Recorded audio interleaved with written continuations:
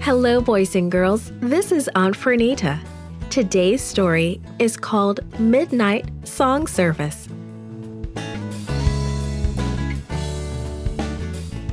The memory verse is from Acts chapter 16, verse 25.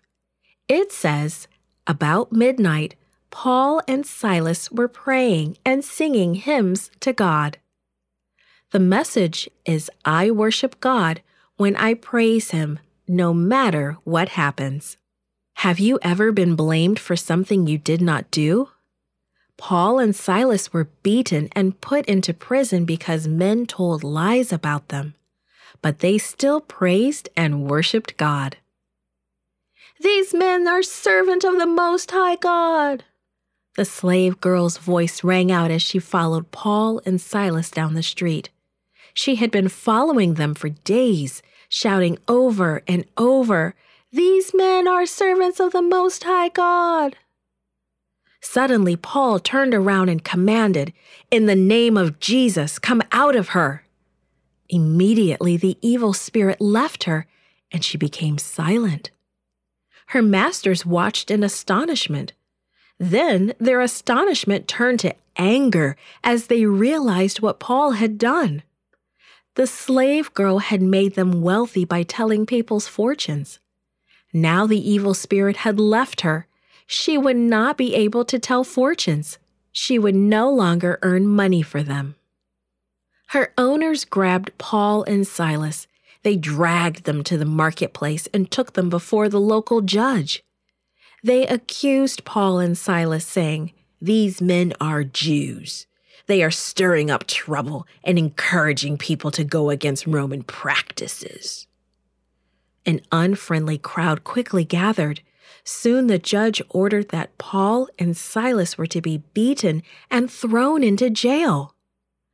The jailer took them into his deepest dungeon. He put their feet in stocks and locked the door, leaving them in darkness. It was cold and damp in the cell. Their backs were bleeding and sore. The stocks dug into their ankles. They could not move.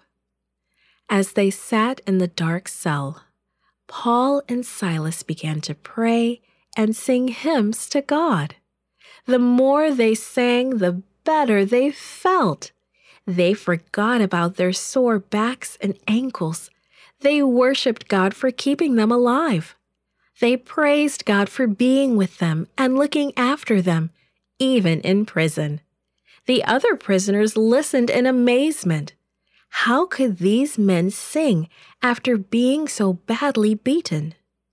Around midnight, an earthquake began to shake the prison. The prisoners' chains fell off. The cell doors flew open. They could walk out of prison.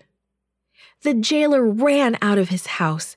He saw the open prison doors and was sure that all the prisoners had escaped. Immediately, he took out his sword to kill himself. He knew the penalty for letting prisoners escape was a painful death. He would rather take his own life. Paul called out to the jailer, "Stop! We are all here!" The jailer called for lights. He hurried to their cell. "Yes!" he shouted, "they are all here!" The jailer took Paul and Silas to his home. He had heard Paul and Silas singing and worshiping God in their cell. As he washed their cuts and bruises, he asked them to tell him more about the God they worshiped. The two men told the wonderful story of Jesus. They told how God had sent His Son to die for their sins. The jailer and his family listened carefully, and they decided that they wanted to follow Jesus. Immediately, they joined with Paul and Silas in worshiping God and were baptized.